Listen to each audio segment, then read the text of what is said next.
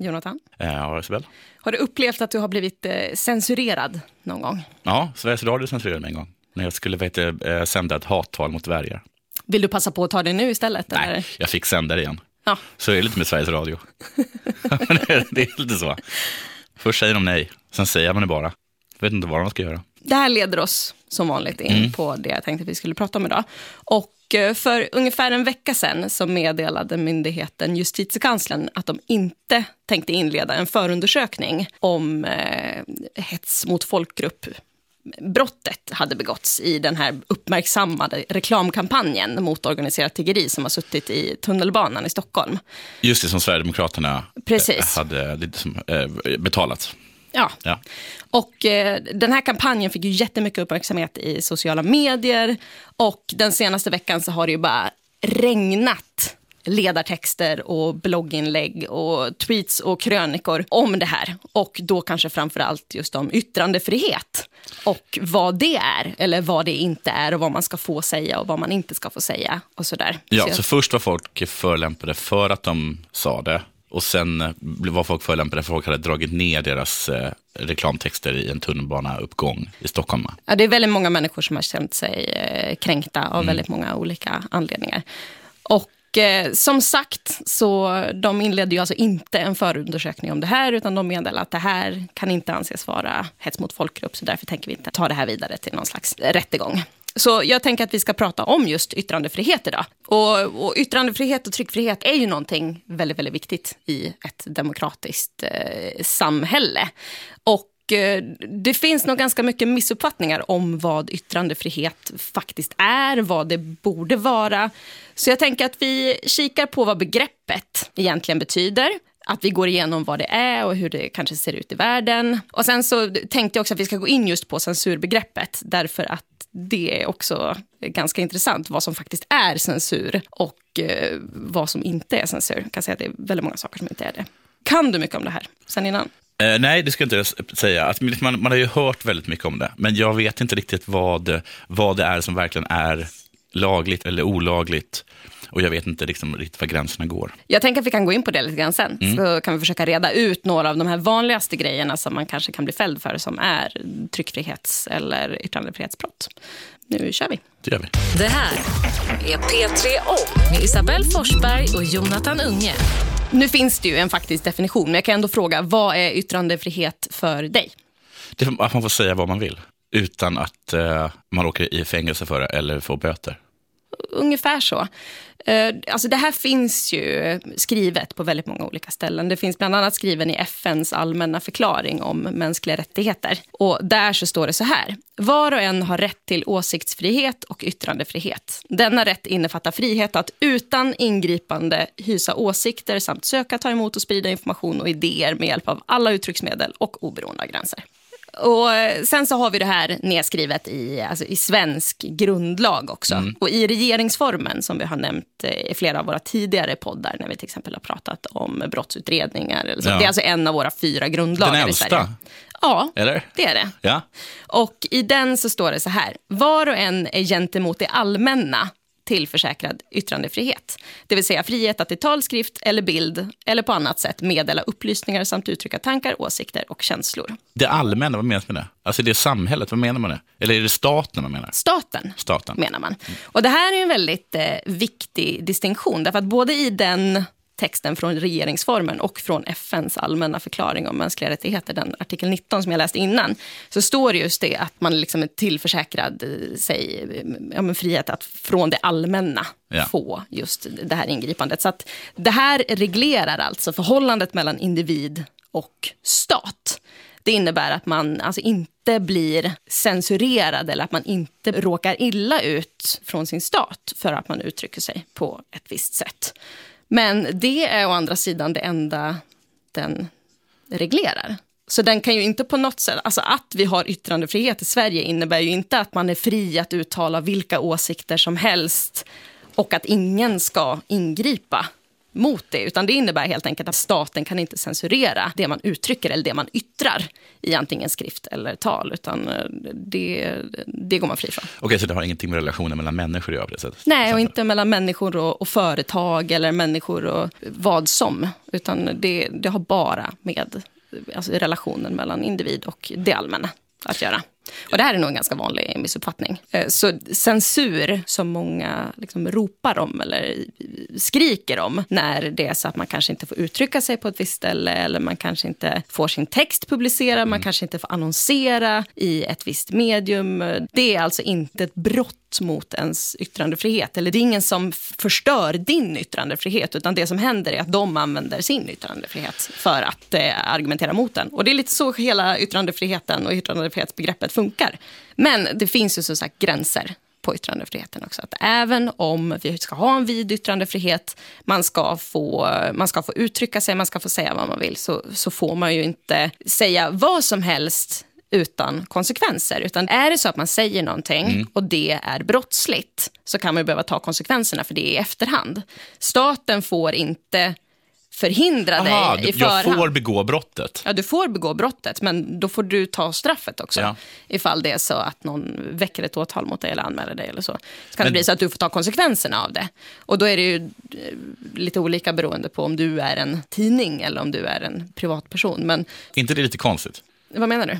Alltså de skyddar den från staten, men inte från domstolen. Ja, fast alltså själva grejen här nu, det är att yttrandefriheten ska vara vid. Men den måste ha gränser, för att yttrandefriheten får inte gå ut liksom över andra människors... Ja, men, jag vet inte vad formuleringen är, men den ska utövas under särskilt ansvar då med hänsyn till andras fri- och rättigheter. Och det är därför det finns sådana bestämmelser som gör att man kanske inte får inte förtala någon. Eller... Nej, varför får man inte det? Därför att det kan liksom skänka någon annan lidande. Precis. Så att vi har en stark yttrandefrihet, men den är begränsad. Och då är det vissa brott då som man kan begå. Men vi kan också säga det, själva stommen i yttrandefriheten är alltså att staten får agera, men de får agera i efterhand när man redan har sagt det här. De får inte förhindra en från att säga det här eller från att yttra det. Nej. Utan det är först i efterhand som man kan ställa sig svars. Förutom i ett enda tillfälle där staten faktiskt får. Vad är det för ni? Det är filmer som riktar sig mot barn. Så nu är det ganska nytt, va? För jag minns ju ändå när jag var liten att staten hade gått in. Vad heter den myndigheten? Heter den Censurbyrån? Det kan det inte heta. Nej, den heter... Rim och ranson. Eller rim och reson. Statens medieråd är det. Statens medieråd. Statens medieråd, precis. För de har ju kommit när de har gått in och klippt i Scorseses film Casino, tror jag. Jag kan ingenting om film. Nej, men det gör man alltså inte längre. De finns inte längre. Nej. Om Scorsese gör en barnfilm så kan det ha någon han gör en film som ska ha en åldersgräns som är under 15 så måste Statens medieråd granska den först och se till att det är okej, så att inte barn liksom far illa av att se det här stycket film. Okej, det här kanske redan sa, men de klipper alltså inte filmen längre. Nej. De sätter bara gränser på dem eller förbjuder dem helt. Ja, så tror jag att det är. För just själva grejen tror jag var med den här Casino var att de har gått in med en sax och liksom klippt bort filmer eller förkortat filmer helt enkelt. Nej, scener menar jag som var för explicita. Ja, tack. Nej, det tror jag inte att man gör längre, utan nu är det bara så att de sätter åldersgränser på film för barn under 15 som är avsedda att visas offentligt. Men som sagt, yttrandefriheten är begränsad. Jag kommer snart gå in på vilka brott det finns som man kan begå mot den här. Men jag tänkte först att vi kanske kan prata lite om varför det är viktigt med en stark yttrandefrihet. Och då tänkte jag att vi faktiskt kunde lyssna på min gamla lärare Jan Strid, som alltså var universitetslektor vid institutionen för journalistik, medier och kommunikation, när han berättar om varför det är viktigt. Dels är det viktigt politiskt så att vi kan ha flera olika partier med sina olika sanningar och så får vi ta ställning till vilka vi tycker om av dem.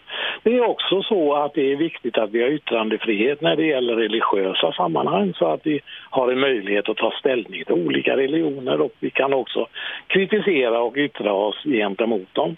Och även vetenskapligt faktiskt. Jag menar, när man på den tiden hävdade så att säga att det var solen som snurrade kring jorden så var det några som påpekade att men så är det nog inte. Det är nog så att jorden snurrar kring solen istället.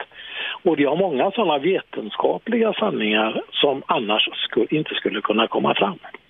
Så det är flera olika områden som det kan påverka. Och risken är ju att ett samhälle som inte har yttrandefrihet blir ett stagnerande samhälle. Därför att det finns ingen kritik emot de rådande sanningarna. Hur känner du för det? Jo, det känner jag bra för. Men jag skulle vilja säga på något sätt, jag tycker att det är, i alla fall nu för tiden, känns att den inställningen känns lite självklar på något sätt. Jag tror jag är lite mer, nyfiken i varför vi inte har en total yttrandefrihet. Och det är väl just det att människor kan komma i kläm. Alltså att det fria ordet kan orsaka skada när det upplevs som kränkande, eller alltså som tillräckligt kränkande. För allt som upplevs som kränkande är ju inte ett brott. Men vissa saker som kan upplevas som kränkande, som hetsar till diskriminering eller våldshandlingar, eller om man röjer uppgifter som får negativa konsekvenser. Men om diskriminering är förbjudet, är det då så farligt att hetsa för diskriminering då? För människor, där är ju själva brottet är ju förbjudet. Det andra är ju bara en person som säger någonting. Må vara vidrigt, men ändå. Jag vet inte vad jag ska svara på det. Nej. För att det finns ju väldigt goda argument för att inte ha en helt oreglerad, så att säga, yttrandefrihet, eller får inte ha en total yttrandefrihet. Nej. Samtidigt som det ju inte finns några totala kanske sanningar eller så där som visar hur vi kommer att ha det kring yttrandefrihet jämt. Därför att yttrandefriheten har ju förändrats lite också under tiden vi har haft den, och den har ju inte alltid varit inskränkt på samma sätt som den är nu, till exempel. Nej, för många mer exempel att man ska hålla en viss ton, och det kan jag tänka mig liksom är, för att det här med liksom att språkbruket blir värre och värre, och det i sig då trissar fram känslor hos folk, så sen leder de till att rösta på partier som kommer liksom införa lagar som är diskriminerande, kan jag säga. Men jag menar, finns det inte någon känsla av att det skulle reglera sig självt? Att folk som hetsade skulle bli tillrättavisade? Eller är det så att om man får lov att hetsa så väcker det automatiskt upp massa djuriska känslor i oss? Alltså, finns det någon... Det kan jag tänka, jag är ganska säker på att det finns inget samhälle någonsin som har haft en total yttrandefrihet. Alltså det finns ju samhällen där det är mer eller mindre reglerat än vad det är i Sverige. Och där till exempel i USA så finns ju inte hets mot folkgrupp på det sättet som det gör i Sverige till exempel. Utan där är ju yttrandefriheten kanske vidare. Men alltså det är ju en evigt pågående diskussion om så här, hur mycket ska man tillåta, ställt i relation då till hur mycket skada ska det fria ordet kunna tillåtas få liksom omsaka människor utan att någon fälls för det. Men det blir lite mer så här filosofisk diskussion. Finns det något, vet du något vilket land skulle anses vara det med störst yttrandefrihet eller tryckfrihet eller något sånt? Gör de någonsin någon sorts jag vet inte, Amnesty International och sånt där? Alltså de rankar länder. De fokuserar ju mycket på just yttrandefrihet, men jag tror inte att de är uppe i toppen och kollar vilket land har den bästa yttrandefriheten, utan de är då snarare åt andra hållet och kollar vilka länder är det alarmerande låg yttrandefrihet, i vilka länder blir man satt i fängelse eller avrättad för att man uttalar sig kritiskt om staten eller regimen. Det är nog snarare åt det hållet. Men jag har lite dålig koll på vilka som anses vara bäst. Däremot så kan man ju säga att typ Nordkorea och Kina ligger ju inte i toppen. Nej, precis. Och även i länder som har väldigt dålig yttrandefrihet så kan det kanske vara helt okej med hets mot folkgrupp. Ja, men precis. Ja. Förlåt om jag rör till det. Ja, det gör det. Du är jättejobbig ibland. Men jag får ju försöka ordna upp det här. Ja. Men vi kan ju prata lite om hur yttrandefriheten i Sverige faktiskt ser ut och vad det är som reglerar den. Och då är det så här att vi har ju några olika lagar. Vi har tryckfrihetsförordningen som är den grundlag som reglerar tryckta skrifter.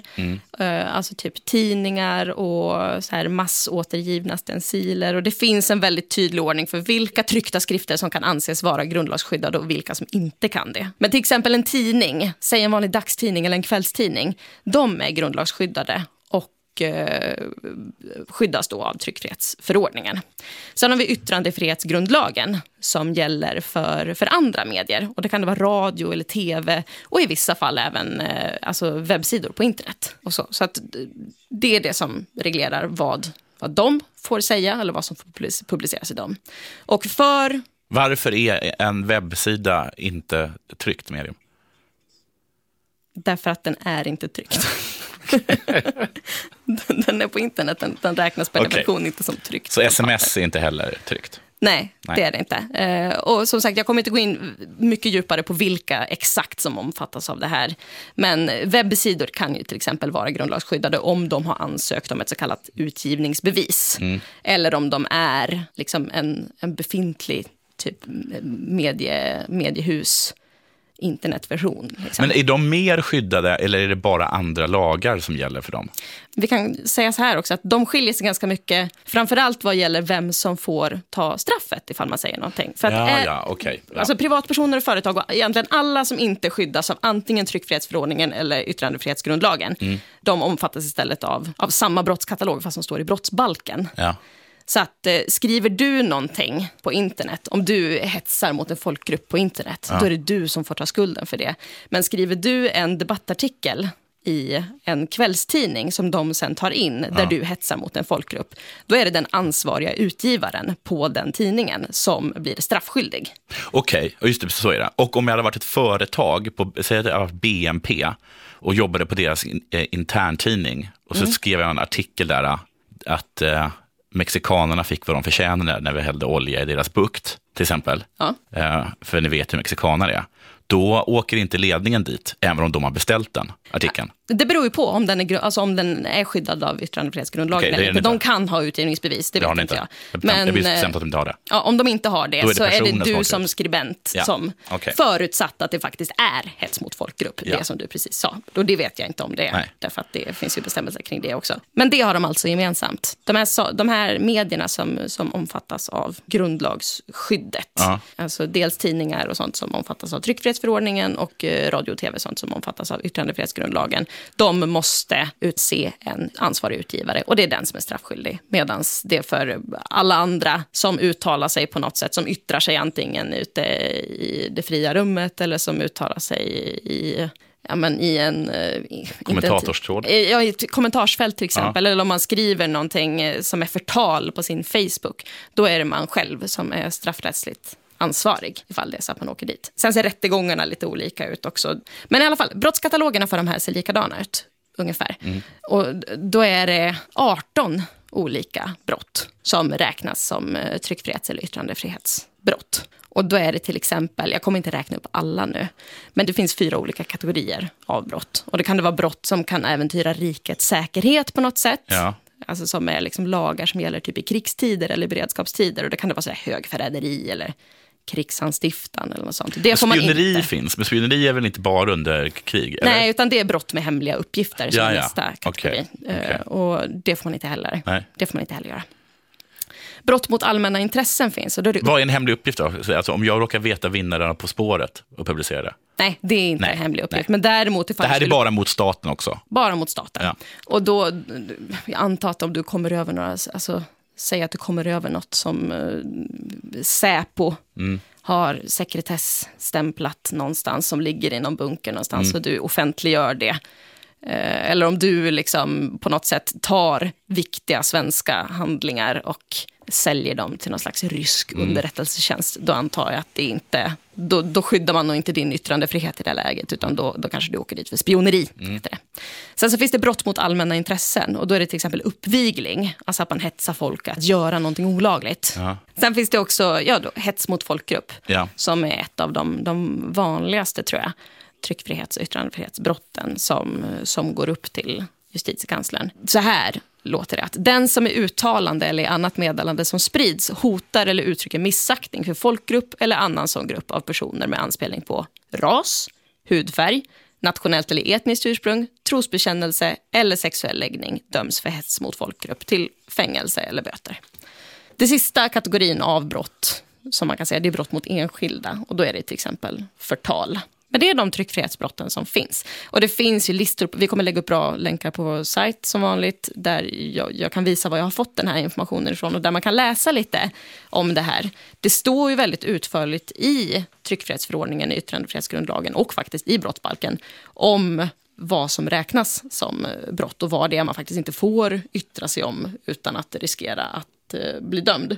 Så, har vi en sån här scrambler, du vet att man kan skriva sitt namn och så får man sitt porrnamn. Fast man skriver något jättehetsigt mot en folkgrupp. Och sen så kommer det ut någonting som man faktiskt kan säga. Vi kan se ifall Sveriges Radios webbavdelning kan fixa en sån här på något sätt. Jag skriver ett förtal mot Marcus Birro, men det kommer ut som en mild tjuvnyp.